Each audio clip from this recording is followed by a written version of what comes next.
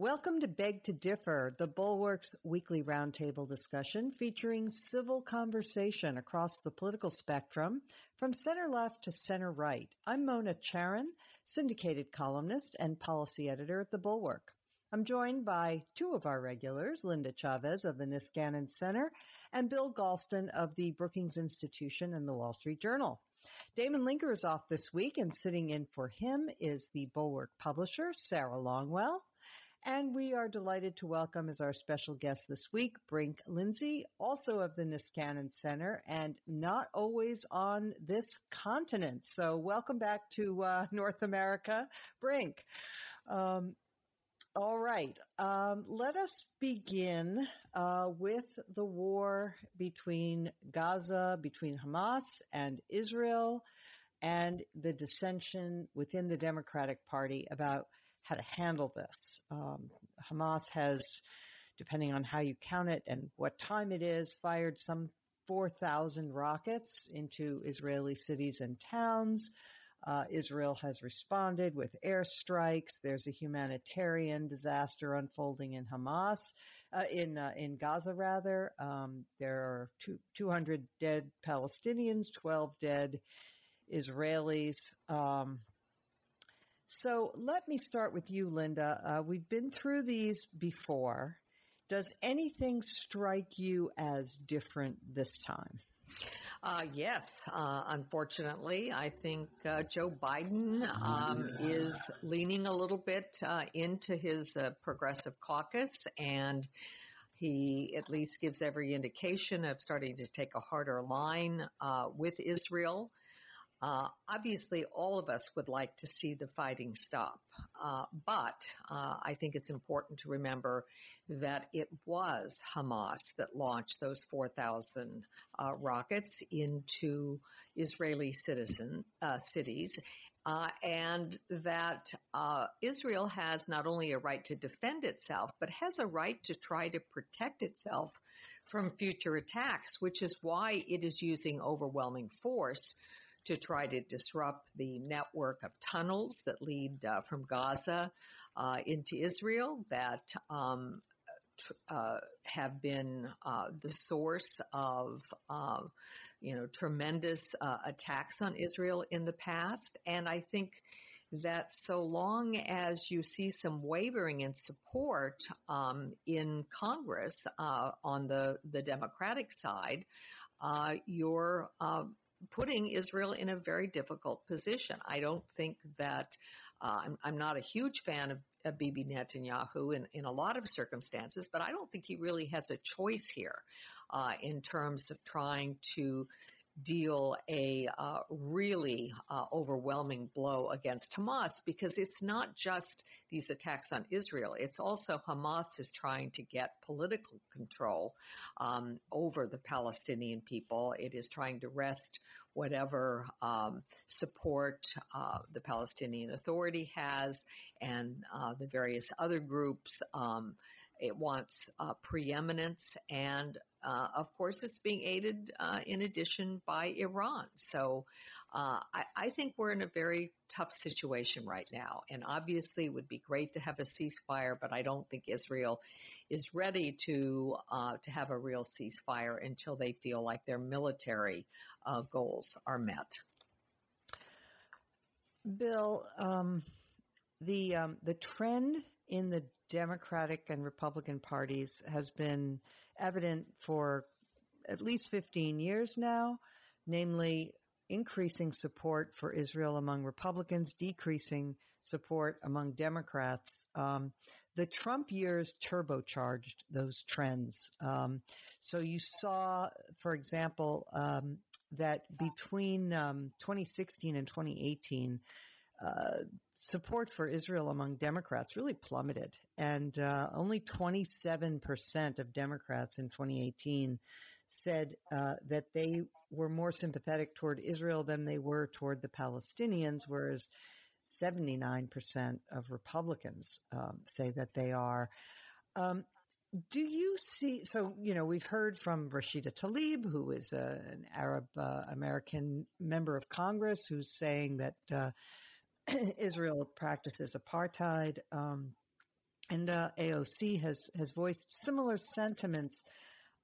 Do you see a tendency in the left of the Democratic Party to to see Israel through a domestic social justice or racial justice lens?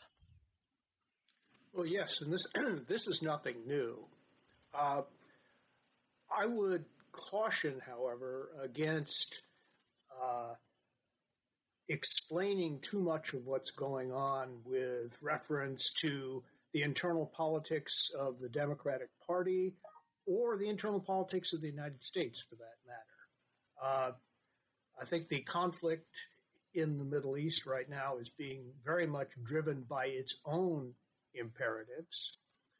There are people on both sides who have an interest in continuing the military dimensions of this struggle. And I wish that the spectrum of discussion in the United States were as broad and nuanced as it is in Israel, because the standard analysis in Israel is that there are two winners of the conflict already, namely Netanyahu and Hamas, and two losers, namely,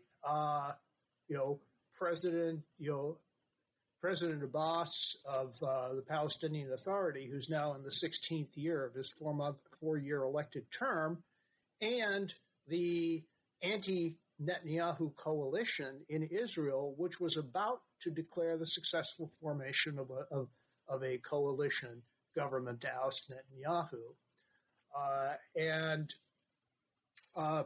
I also wish that it were possible to decouple the question of the military struggle between Hamas and Israel from the broader question of the events leading up to this particular explosion of violence.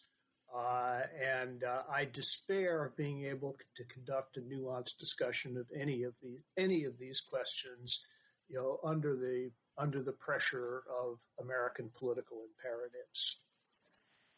So, Brink, Bill mentioned that Netanyahu who is quite the political maneuverer and survivor, was unable to form a government. Israel's had 4 elections in a very short period of time, I think over just a couple of years. He was not able to form a government this time, and he was about to have to hand it over, as Bill says, to the opposition, and then Hamas hands him a huge favor. And so now his popularity is rising again. And so there is that. But one of the proposals that I saw in terms of going forward, look, there will be a ceasefire. These things are they always come to an end. And then, things go back to the way they were. The international community gives support to Hamas to rebuild, which is necessary because they have terrible devastation. But then they use some of that to stockpile more missiles, getting ready for the next round of violence. And so one of the proposals that I saw, it was from Eli Lake, was, give Palestinians in Gaza reconstruction aid, but don't funnel it through Hamas this time. What do you think? Possible?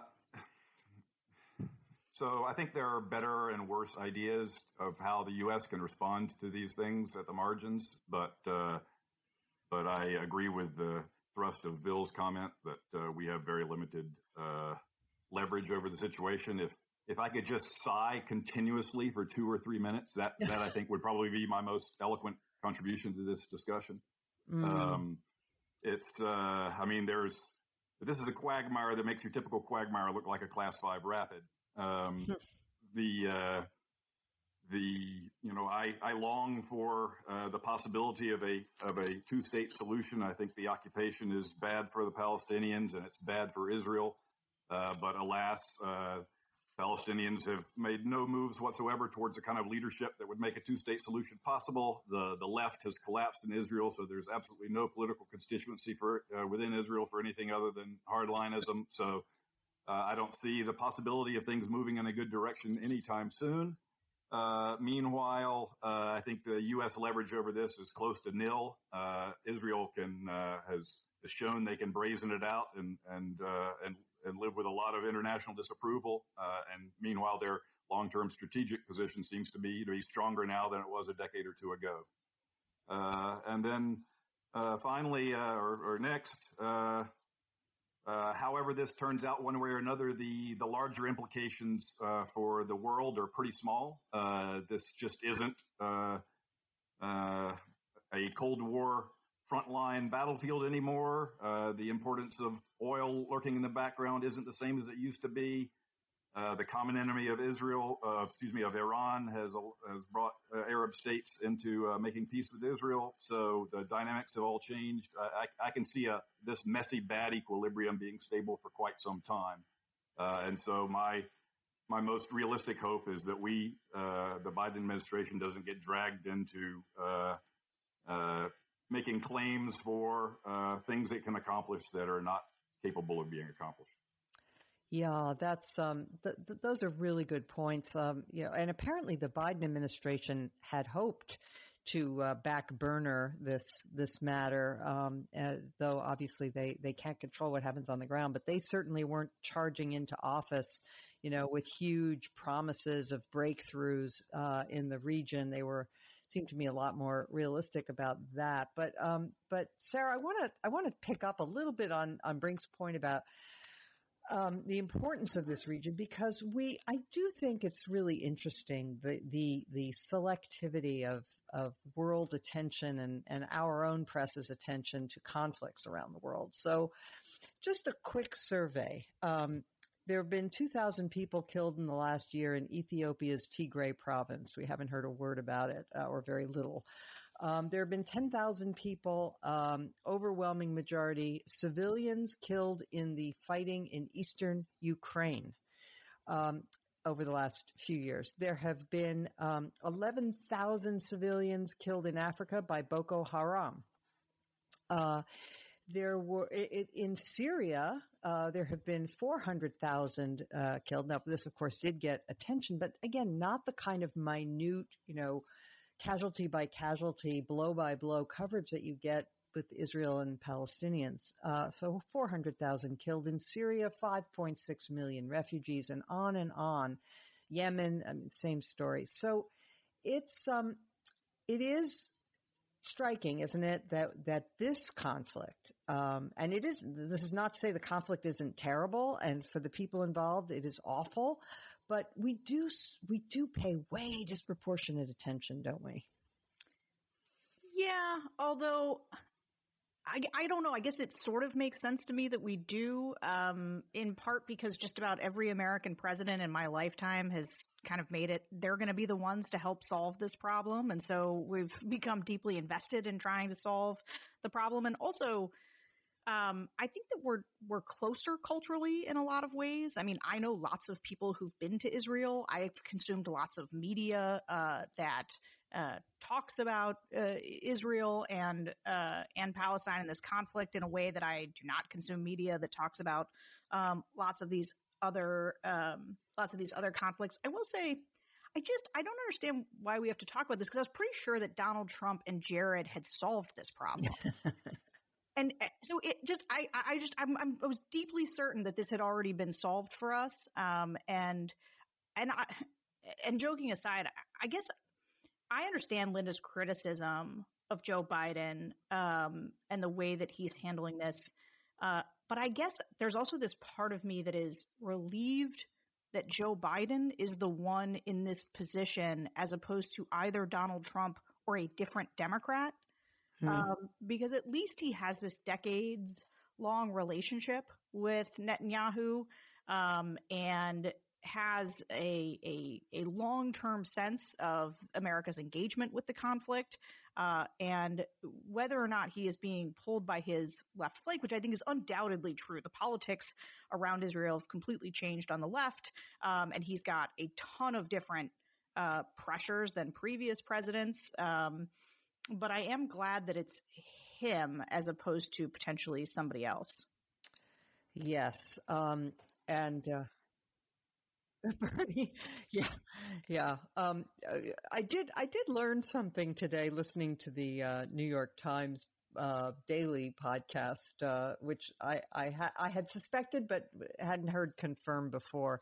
But they seem to say that Biden was really not 100%, very much not on board with Obama's approach to Israel. Felt that the Obama administration didn't take Israel's concerns into account nearly often enough. But that much having been said, I think, Sarah, I'll ask this of you. It seems to me that one of the things that Israel always had going for it vis-a-vis the United States was that support for Israel was a bipartisan matter. And Netanyahu really strongly, first of all, he went hard against Obama, and he, lashed himself to Trump, and that tended to polarize domestic, added to the polarization in the United States, in Americans' views about Israel.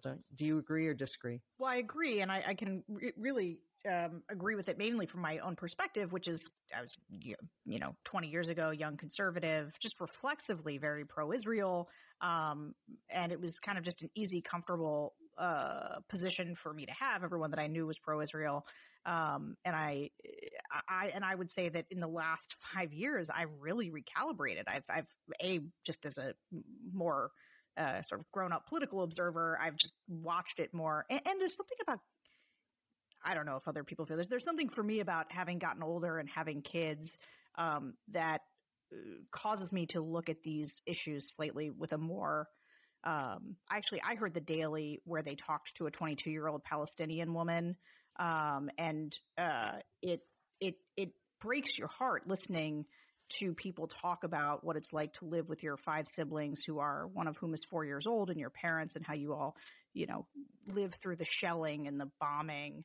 And it's just, it's very humanized. And what's going on is tragic and heartbreaking. And you do sort of wish that there could be a way that these groups could find that it wasn't just living in sort of perpetual violence. But Trump and his relationship with Netanyahu caused me to feel very differently about Netanyahu, as well as the fact that under Netanyahu, Israel has pushed further right and sort of pushed the boundaries of what they're doing in ways that make me less comfortable. Yep. Okay, Bill Galston, you wanted to add something. Yeah, I just wanted, from within the Jewish community, I can tell you that the 12 Netanyahu years have been a disaster for the relationship between the Democratic Party and Israel, because people who are strongly pro-Israel are not strongly pro-Netanyahu, and many are firmly opposed to him, and that has created cross pressures that has muted a lot of voices, including, I will admit, mine. My breaking point came when Netanyahu, without clearing it with the White House or the Democratic leadership in Congress, accepted the invitation of Republican congressional leaders to address a joint session of Congress denouncing the policies of the sitting president of the United States.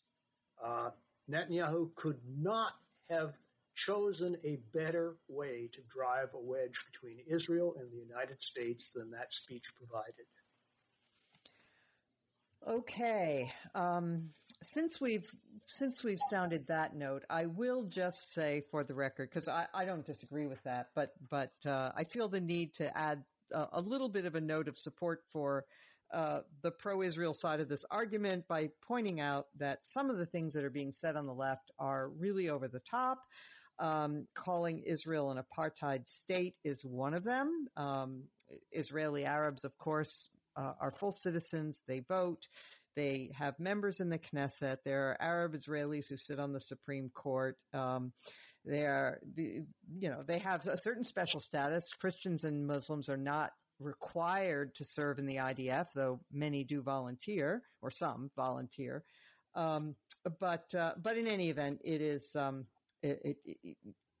has been said that Israeli Arabs enjoy more rights than Arabs anywhere else on planet Earth. So that's just worth saying for the record without commenting on Mr. Netanyahu. Okay, let us move on to the vote that happened yesterday regarding a January 6th commission.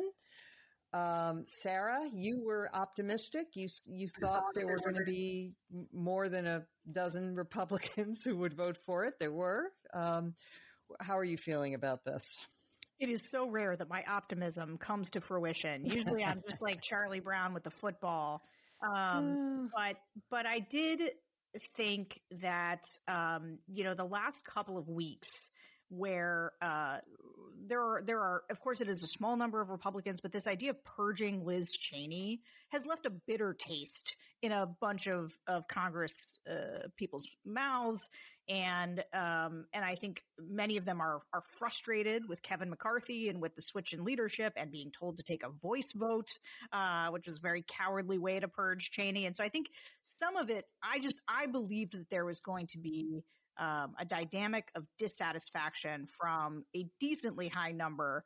And, on the other Bulwark podcast, the Next Level, JVL had kind of set the line at 28. And he and Tim, my colleagues, took the under on that. I took the over, and I was actually not sure that I wouldn't come away from that, chagrined once again and disappointed. But 35 or 34, I guess, ultimately. If you look back at the first impeachment, you got 0 Republicans in the House. The second, you got 10. And now for the commission, you got 34. So as far as if I'm going to try my best to be optimistic and look for a silver lining, that's at least trending in the right direction. But my optimism flags when I see the reports coming out of the Senate. I think that McCarthy is very concerned about what a commission is going to turn up about his members. And I think he has gone to McConnell and McConnell has conveyed it to other senators that there is no good that comes of this for them, that it will be politically bad for them in the midterms, that there's all kinds of, things that might come out. And so I think that the Senate may very well shut it down. In fact, I thought when I was doing my own whip count that at least you'd get the 7 senators who voted to impeach. But looking today, right now, even Susan Collins is not saying that she's going to be for it. And Richard Burr. And some of the other people that would normally be on the list. And so it's disappointing. I don't think it's completely dead yet, but I do think it's looking less likely. Brink Lindsey worth breaking the filibuster to create this commission? Because they're not going to get 60. Well, it looks like it'd be tough to get 10 Republican votes, therefore 60 votes. I'm not a big fan of the filibuster and it's the way it's been used in the past recent years. So I wouldn't mind seeing it go, but I don't think it's going to go for this. And I'm not sure the stakes really are high enough to warrant going nuclear in that respect for this vote. Of course, I think there ought to be a commission. Of course, it's just lamentable and deplorable that we're excited that 34 Republicans in the House voted the right way.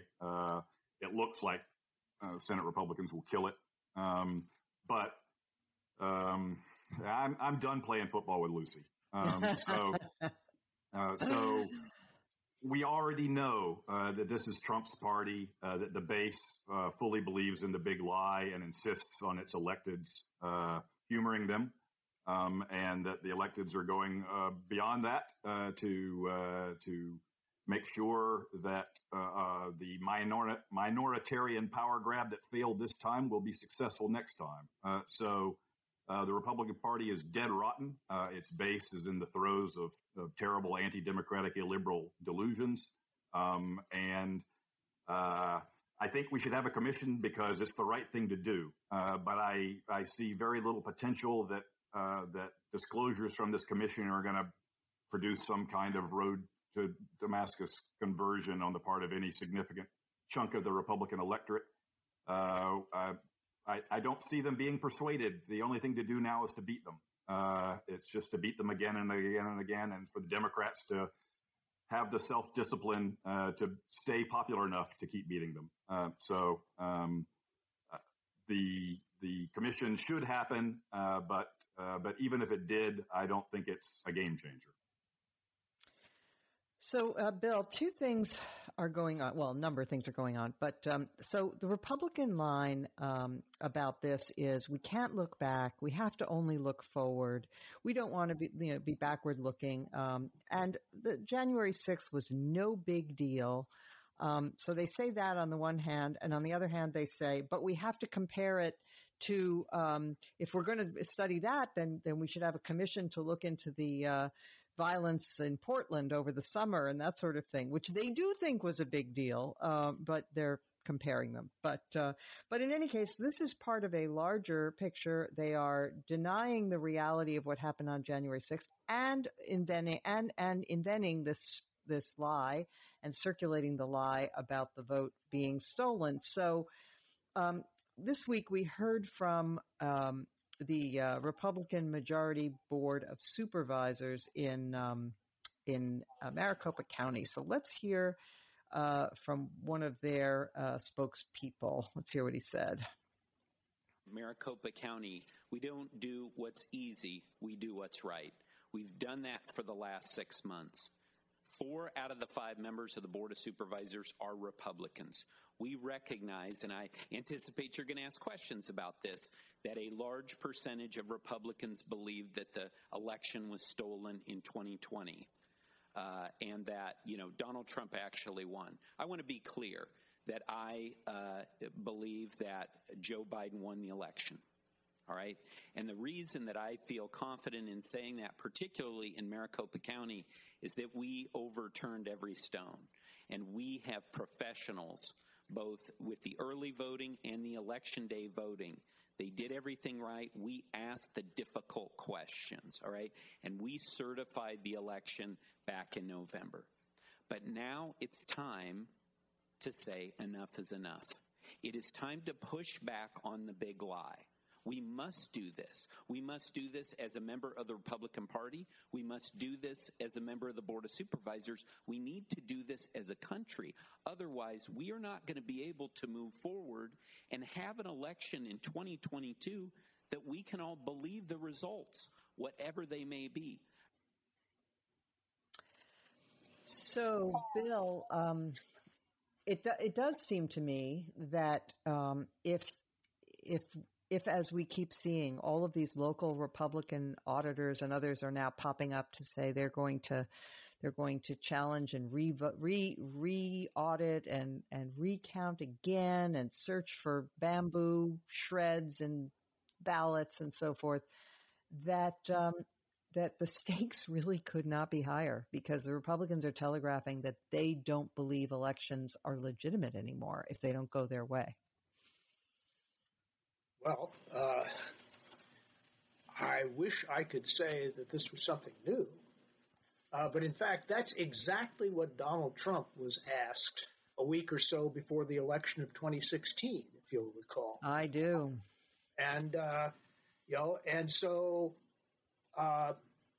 you have a combination of a demagogue and a bunch of people eager to be demagogued coming together to produce a genuine threat to the continuation of constitutional democracy in the United States. I have nothing to add to the eloquent statement that you just heard from a member of the board in Maricopa County. He spoke the truth, the whole truth, and nothing but the truth. And the only question now is, what are the options available to people like us who want democracy that enjoys the trust of the American people to be perpetuated for our children and grandchildren? I wish I had some glib answer to that question. Like a lot of people, I'll bet, who are listening to this, I'm engaged in a lot of discussions, a lot of cooperative activities with people who are doing their level best to figure out what to do and then to do it with all of the energy and determination they have.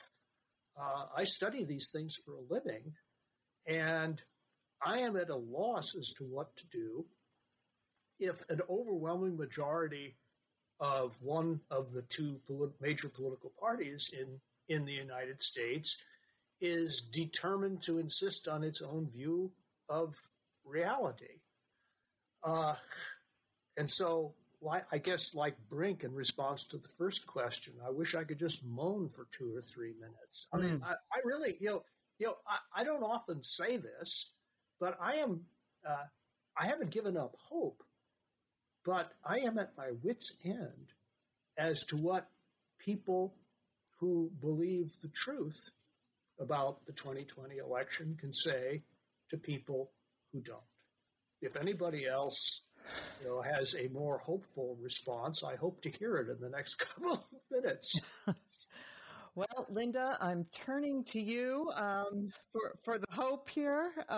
Look, I think the significance of this commission is nothing that the commission will find. I mean, the commission could find beyond a shadow of a doubt that Trump orchestrated the whole thing, that Lauren Boebert was carrying an M16, and guiding people. They could find any number of things, and we know how the Republican base would take that. They would say it's all fiction. So I don't think that what the commission would find is so significant. I think that what's significant is that 83% of the Republican members of Congress, of the House, voted against even forming a commission, which tells you where they are. It does. And I can't sound an optimistic note here about any hope of getting a congressional commission put together that is going to do an autopsy of what happened on January 6th. I don't think that's going to happen. I think any report that was done, no matter how meticulous, no matter how careful, no matter how fair, would in fact be interpreted by the various parties in totally different ways. But let me throw something out here, and I don't know that this is possible either, and it may be off the wall. But I look back. Being old has some advantages, and having lived through history, I was around during the riots in the 1960s, and I look back on the Kerner Commission report. And that, of course, was a commission that was not put together by Congress. It was established by Lyndon Johnson, and it was to study the cause of urban rioting in the 1960s. We have something very different taking place today, but something that is very much tearing apart the nation and polarizing the nation. And that is the radicalization that's taking place on the right, the disaffection from truth, the way in which the right has been galvanized into a kind of, cult group that follows Donald Trump, whatever path he wants to lead them down. But we also have radicalization taking place on the left. And I don't dismiss that the riots in Portland and other cities were horrendous and were very harmful. And if you happen to live in those communities, they did great damage.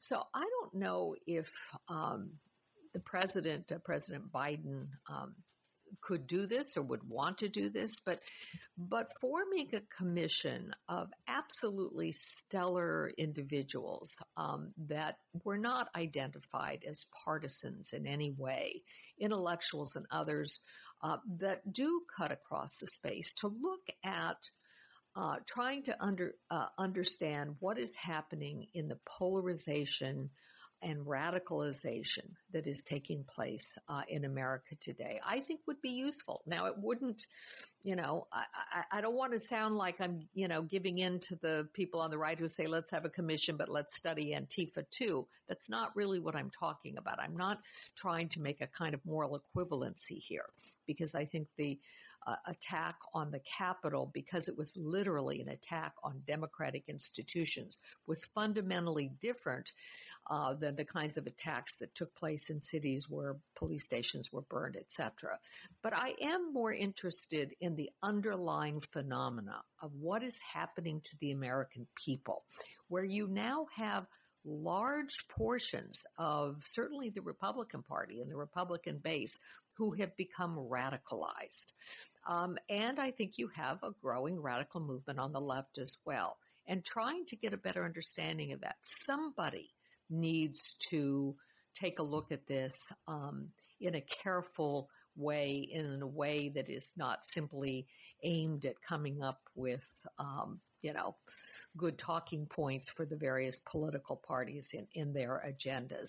And I don't know if Biden is willing to do something like that, or if it's even possible to do. But I, for one, would like to see some serious study of the phenomena that's taking place. Well, thank you for that.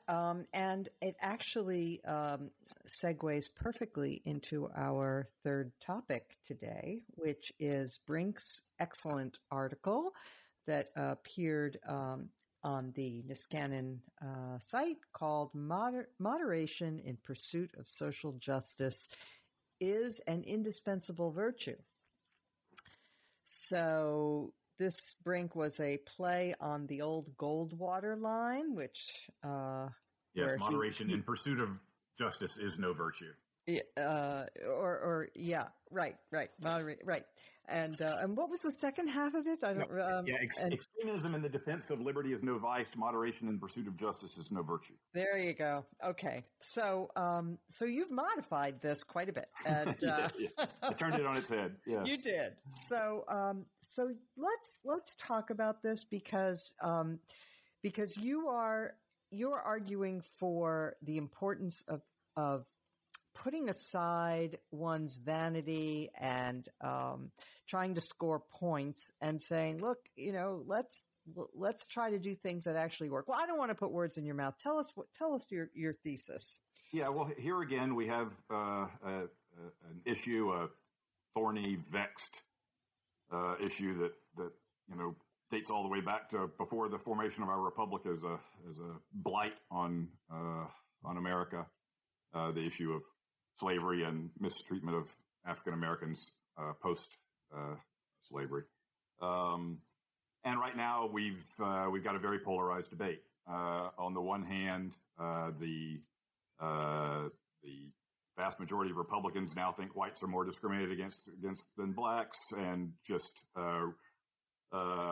view any sympathy for the goals of the Black Lives Matter protests as sort of sympathy with anti-American radicalism. And on the other hand, you have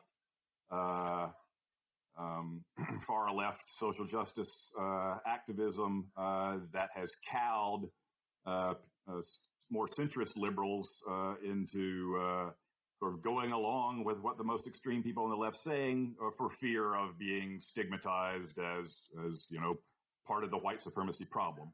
So polarization thrives on false dilemmas. This is a false dilemma. There's a big fat center ground, which is correct, which is that the legacy of 2.5 centuries of slavery and a century of Jim Crow is still with us. That there are, just by inertia and by policies that were built during the openly racist era remaining in place, you have African Americans in many ways subject to structural disadvantages that keep them down and that inhibit their mobility and integration into the mainstream of American society. So that phenomenon, that inertia of structural black disadvantage, is what the social justice activists call systemic racism. So I think the phenomenon is real, but I think the name and the framing are terribly unfortunate and self-indulgent and counterproductive. So we've had a great cultural victory in recent decades of completely stigmatizing and marginalizing open bigotry and intolerance, which used to just be endemic in American life.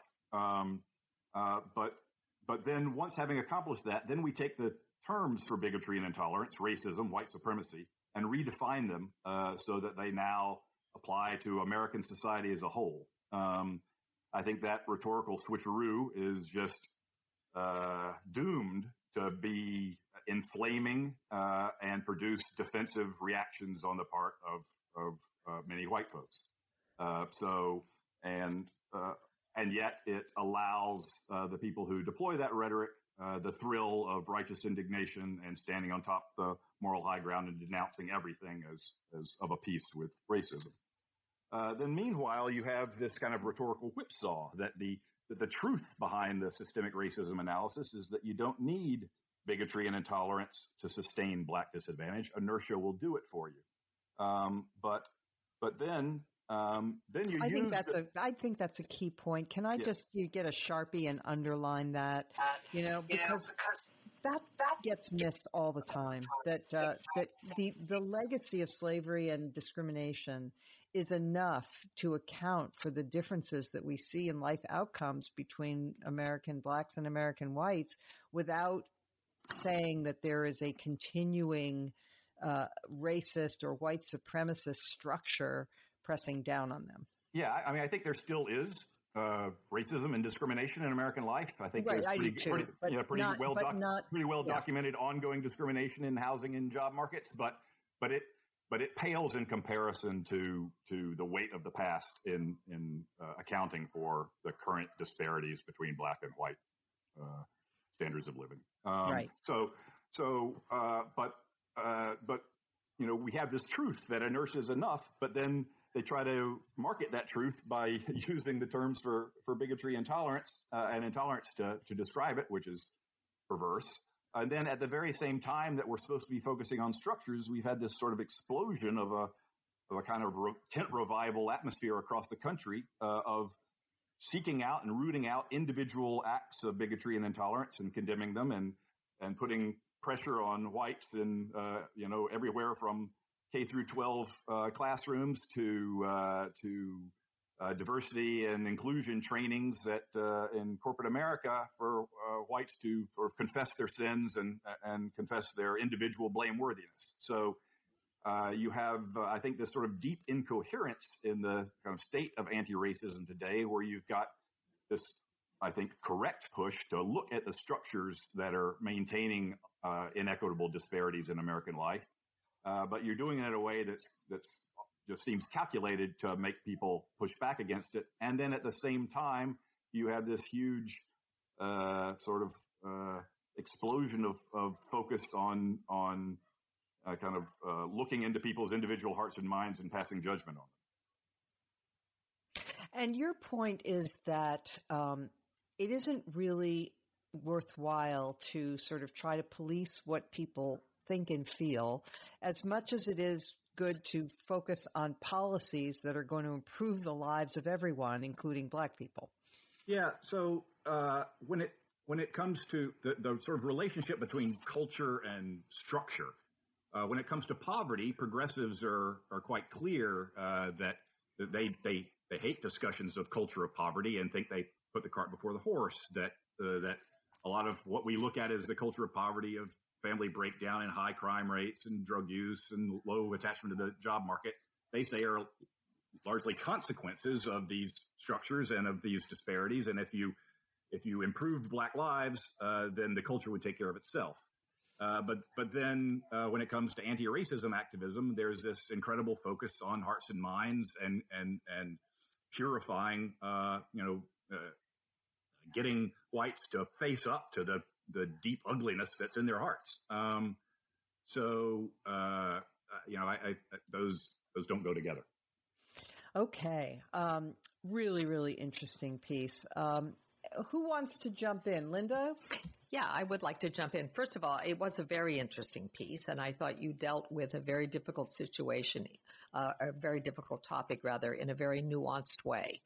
One of the things that I think was most important about your piece, and I think that it is something that conservatives in particular fail to recognize, is the role that housing discrimination and the continued prevalence of not segregation, legal segregation in the housing market, but nonetheless the way in which communities still are divided in many parts of the country by race is very important, because housing, where you live, determines where you go to school by and large, particularly if you're not a person of means and cannot afford private school for your children.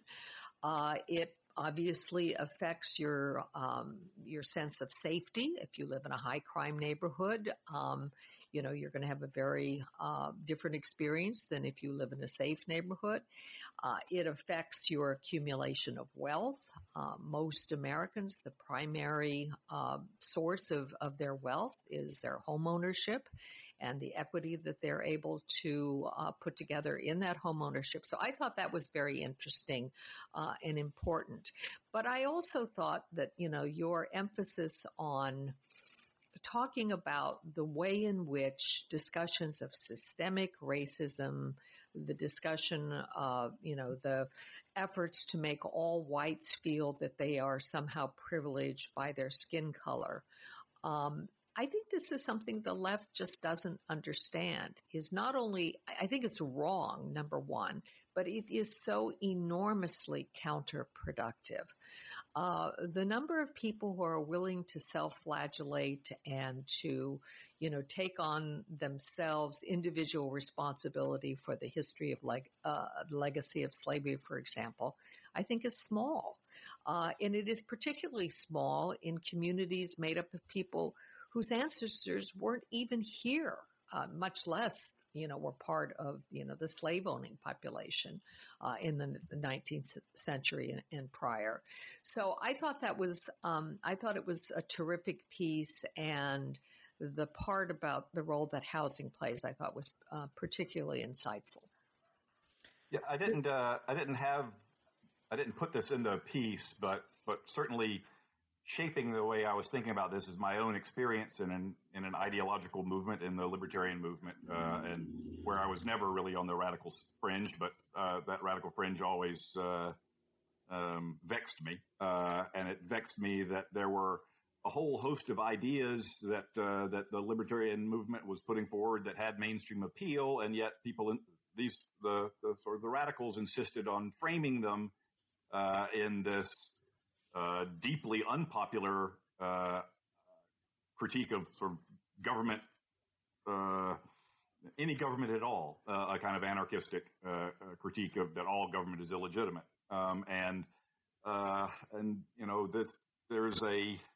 there's a thrill of radical critique. There's a thrill of being lonely at the top of an unassailable moral high ground. And for libertarians, it's being able to proclaim everybody else is a statist, and you're the only person who really takes human freedom seriously. And it's exciting to win the ideological purity contest, and be the biggest L libertarian in your group. But that doesn't change the world. It's just purely performative self-indulgence. And I'm afraid a lot of that is going on the social justice left too. On the housing issue, just in the last 5 or 10 years, we've had this huge sea change where finally, there is a broader recognition of the perversities of the way we regulate land use, and it has terrible outcomes on a whole host of fronts. It makes housing unaffordable all over the place. It stymies economic growth by preventing our most dynamic regions from growing. It worsens climate change by encouraging sprawl, and it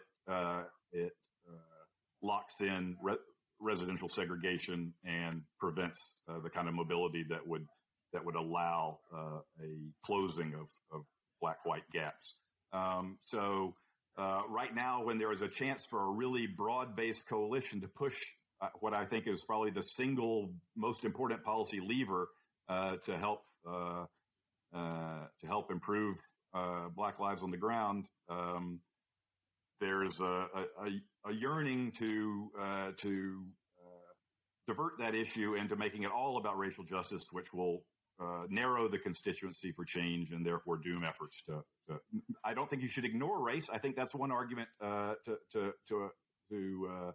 throw into the mix. But the idea should be to build the broadest possible coalitions for changes that will actually help people on the ground, rather than to score ideological points. And I'm afraid the latter is more important to ideologues. Bill Galston, do you agree with Brink that it's the best public policy lever that we have available, changing our housing policies? It's certainly one of them, and it's one of the prime examples of pretty much overt policies preparing the ground for the kinds of residential patterns that we have now.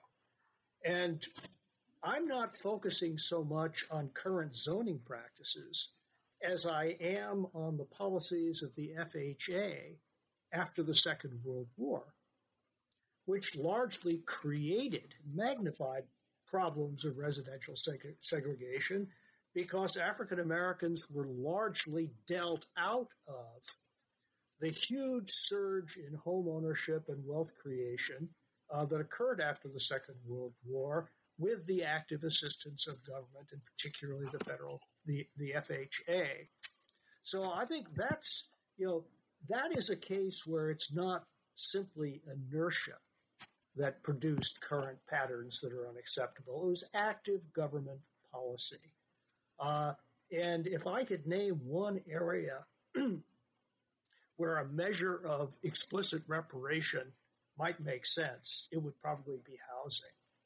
Having said that, I think we have to pay attention to the problem as it's presenting itself right now, which is a problem not just of economic opportunity, but of policing and the rule of law.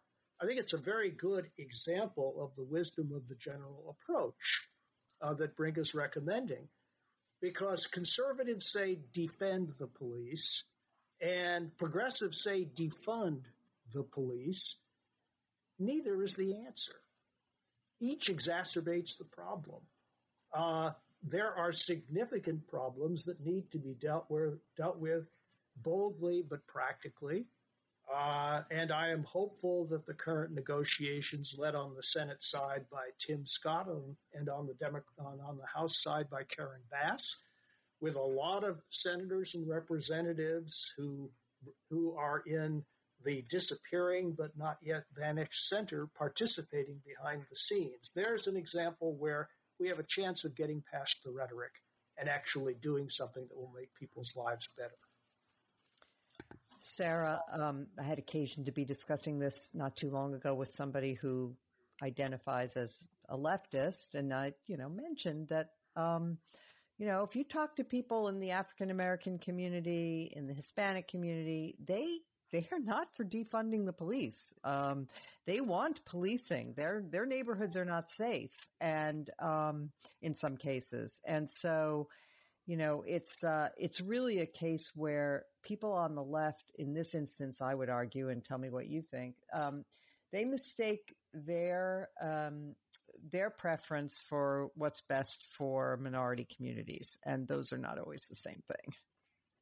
Yeah, and it's like this on so many subjects, and the thing that I loved about Brink's piece is this conversation around the collapse of the center, but also this passage.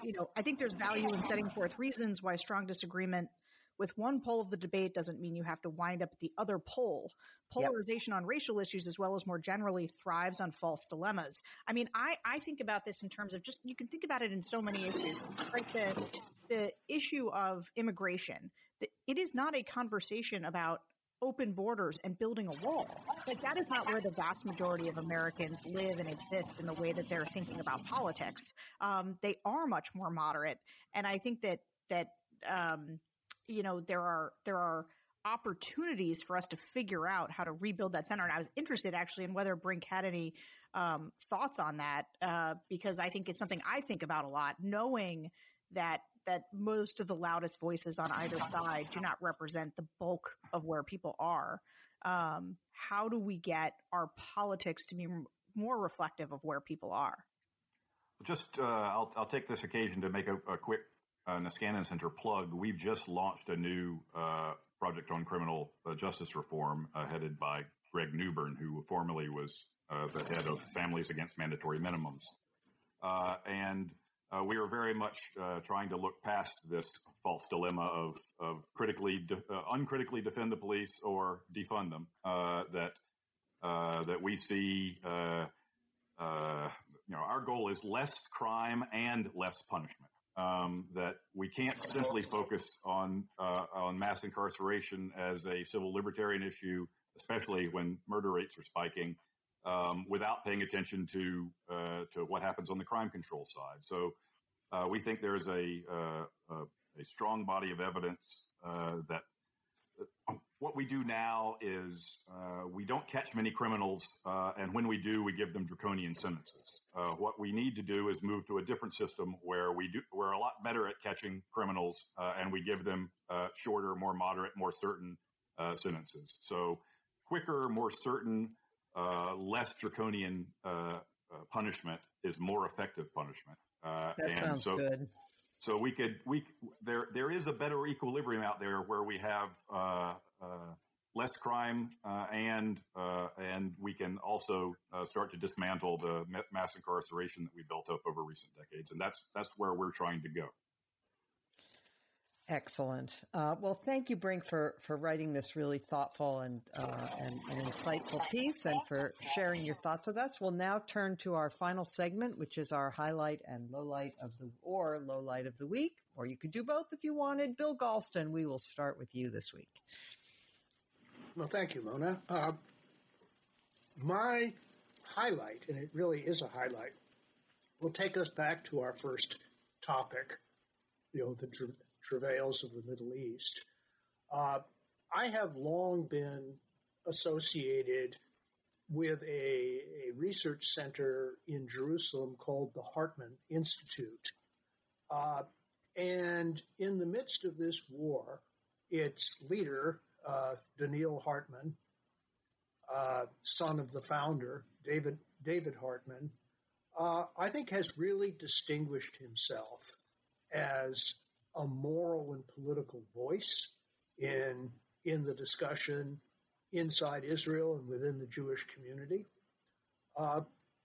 He has written a series of very nuanced pieces from his position as a lifelong and unrepentant Zionist, the latest of which is called Why Israel Lost the War. He's not talking about the 1973 war. He's talking about the current one. You can find it by going on the Hartman Institute website, and I commend it to everybody's attention. Okay, thank you. Sarah Longwell. Well, I'll go back to our second topic as a highlight. There's a little-known congressman, or I don't know how well-known he is, but John Katko has been a sort of moderate, pragmatic Republican who's in a purple district, and he's the guy who negotiated the terms of the commission. And if anybody has the chance, they should go watch him. The speech that he gave when he was talking about why the commission needed to be formed. One of the things he does in it is systematically dismantle so many of the bad faith reasons that Republicans are putting forward about why the commission shouldn't happen. There's a lot of them who are telling lies about, this is how it would just give Democrats partisan control of the investigation. And, in this environment where you're basically being purged from the Republican Party, and Kevin McCarthy actually went out of his way to throw Katko under the bus after sending him to negotiate for this commission. I just think Katko has and he's also one of the 10 who voted for impeachment. And he has just been sort of a relentless voice for sanity in the Republican Party, and sort of stood up, I think, in this moment in a way where, I often say, maybe trying to will it to be true, that courage can be contagious. Cowardice is too. And I think, cowardice has been running like a virus through the Republican Party. But when I see somebody display that kind of courage, and then obviously to get 34 members of the Republican Party, which of course no one should throw a pizza party about. It's still 170 of them voted against it. But it was something, and I appreciated what he did. Thank you for that. I cannot help adding, since we were discussing the polarization of Democrats and Republicans on the subject of the police, I can't help noting that Republicans are very pro-police except on January 6th. All right. Let us turn now to Brink Lindsay. I'm going to plug a book that came out this month on what I consider to be the number one public policy issue on planet Earth right now, the pandemic. In America, we're all getting vaccinated, and we're seeing the light at the end of the tunnel. But I'm afraid that the coronavirus is going to kill more people in 2021 than it did in 2020 around the world, and very well possibly into the next year as well. Meanwhile, this isn't the last pandemic we're going to face, so we really, really, really need to understand what went wrong and how we can do better going forward and next time. And one of the most riveting and maddening things I've read about the pandemic is this book that came out this month by Michael Lewis called The Premonition. It's one of the blurbs on the back is, I would read an 800-page history of the stapler if Michael Lewis wrote it. And that is exactly right. He writes brilliantly, but the thrust of the story is that is all about the failure of America's pandemic response, and in which Trump plays virtually no role in the narrative. The rot, the institutional dysfunctions go way back deeper than that, and he tells the story of the creation of America's first pandemic response policy under the George W. Bush administration, and then how lots of that got used in East Asia, but not in America, and why that happened. And his bad guy is the CDC, and to a lesser extent the FDA. But you can see institutional dysfunction and sort of a lack of critically needed state capacity is a long-standing problem that predated Trump, and so we've got big work to do to up our game going forward. And he offers a wonderful guide to what went wrong and how to do better. Thank you. I will look forward to looking at that. I'm a Michael Lewis fan, and also have, over the course of the past year, not been impressed with the CDC. So I'm primed for this book. Okay, Linda Chavez. Well, I have taken a lot of heat for having supported President Biden's nomination to be Assistant Attorney General for Civil Rights, Kristen Clark, from some of my conservative allies. So I'm going to do an about face on a different civil rights nominee and point to what I consider a low light from the Biden administration, and that is the announcement that President Biden intends to nominate Catherine Layman for the Assistant Secretary for Civil Rights at the Department of Education. I think this is a bad decision and sends all the wrong signals. She was previously in that same position in the Obama administration, and she was the responsible for issuing guidance to universities on enforcing Title IX, specifically in the treatment of sexual assault and harassment in colleges. So, as we know, the Biden administration is probably going to pull back the regulations, which were, I thought, pretty good. that the Trump administration issued under Betsy DeVos that, in fact, did give more due process to those individuals charged with sexual assault or harassment in colleges. And so this appointment, I think, is sending all the wrong signals, and I'm very disappointed. Couldn't agree more. Not that we're for college sexual assault, No. mind you. No. But no, really, that guidance was terrible, and it really sacrificed due process. And yeah, I'm with you, Linda. All right, mine. I'm going to take a page out of the Damon Linker book and recommend somebody on Substack, namely Noah Smith, whose Substack has the cute title of No Opinion. And he writes a lot about economics, and one of his posts this week that I'm recommending was called When to Start Worrying About Inflation. And he gives a really very smart and learned sort of quick lesson about inflation and about what causes it and about who's responsible for